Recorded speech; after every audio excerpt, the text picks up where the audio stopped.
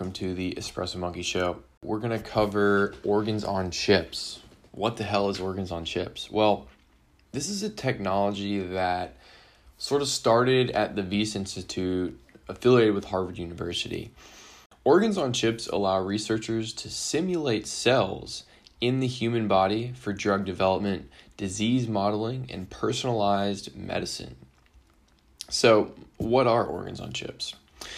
The Wyss Institute, affiliated with Harvard, is leading the development of a breathtaking medical technology called human organs on chips.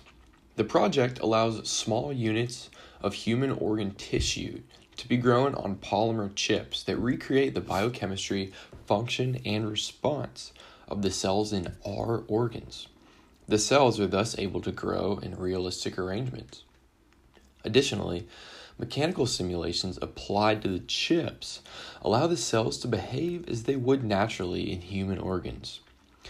By creating an environment that mimics the way cells feel and act in the human body, researchers are able to better understand and predict what is going to happen when medicines are given to humans. So let's think about this for a second. Why is this a better technology than what currently exists? Well, organs on chips help to make the drug discovery process more effective and more efficient. This helps solve a big problem in medical research. Currently, we test drugs in two main ways. One, in petri dishes, or number two, on animals. Well, despite the fact that testing on animals has implications for, animal rights activists, that's not what we're going to focus on here.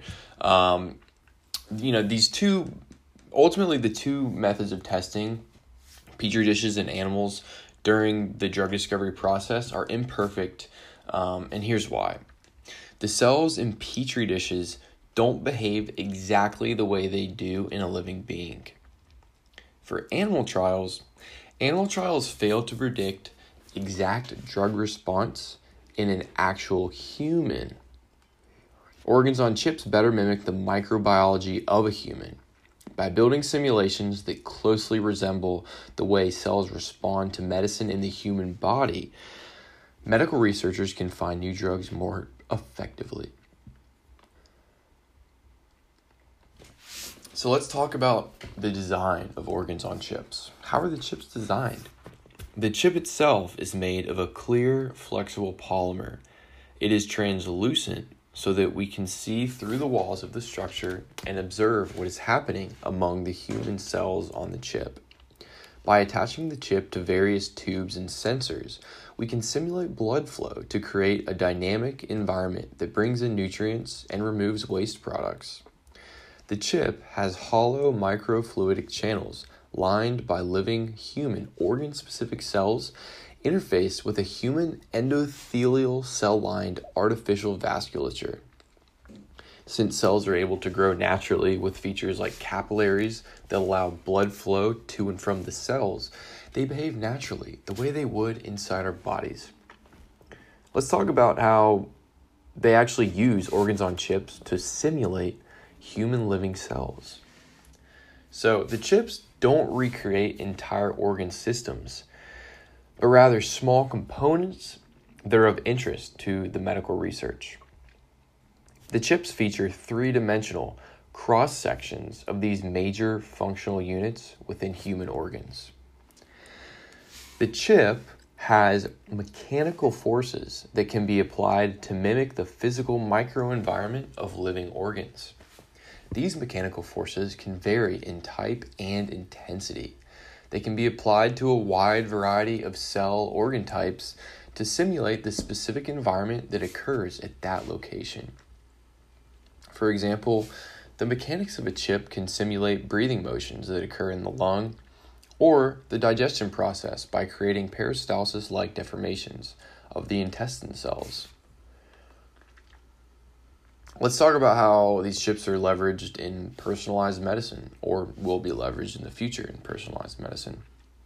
We can personalize drug testing by placing individual patient cells inside these chips. To do so, we take the individual's stem cells and grow them into the desired type of organ cell.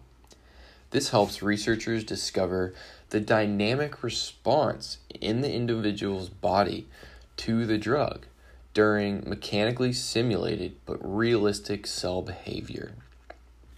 The differentiated behaviors of one cells compared to a control group allows researchers to understand how these cells function within the unique microenvironment of that patient as an individual.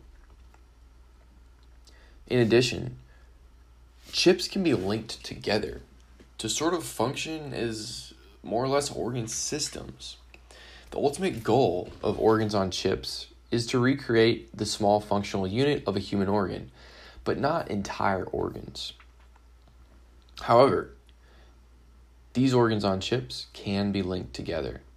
By linking multiple chips together, for example, cells from your heart, along with those from your lung and even your digestive tract, for instance, researchers can take a much more holistic approach to medical research and drug discovery, better understanding how a drug might affect your body as a whole. This may even help discover and mitigate unwanted side effects of certain pharmaceuticals. So, to recap, let's think about why this technology really matters. What's so great about organs on chips? Well, organs on chips are an exciting medical technology for a couple of reasons. They will improve the accuracy and efficiency of preclinical testing for medicines, since they allow researchers to understand how living human organ cells respond to drugs and other treatments. Medical research can continue developing organ-specific drug delivery systems. The opportunity for this approach to bring transformational improvements in the field of personalized medicine cannot be overstated. Researchers have been able to line the chip with diseased cells from patients, and the cells retain the features of the patient's cells, becoming inflamed, etc. Ultimately, organs on chips is extremely exciting. Implications of drug discovery and even more. Just thinking about this technology really fires me up, and I hope it excites you as well. This post is, this kind of podcast is ultimately a summary of the human organs on chips technology that's developed at Harvard, the Wyss Institute, or the Wyss Institute. I'm not exactly sure how to say it. But anyways, thank you for listening to the podcast. This is Espresso Monkey Show, and look forward to tuning in next time.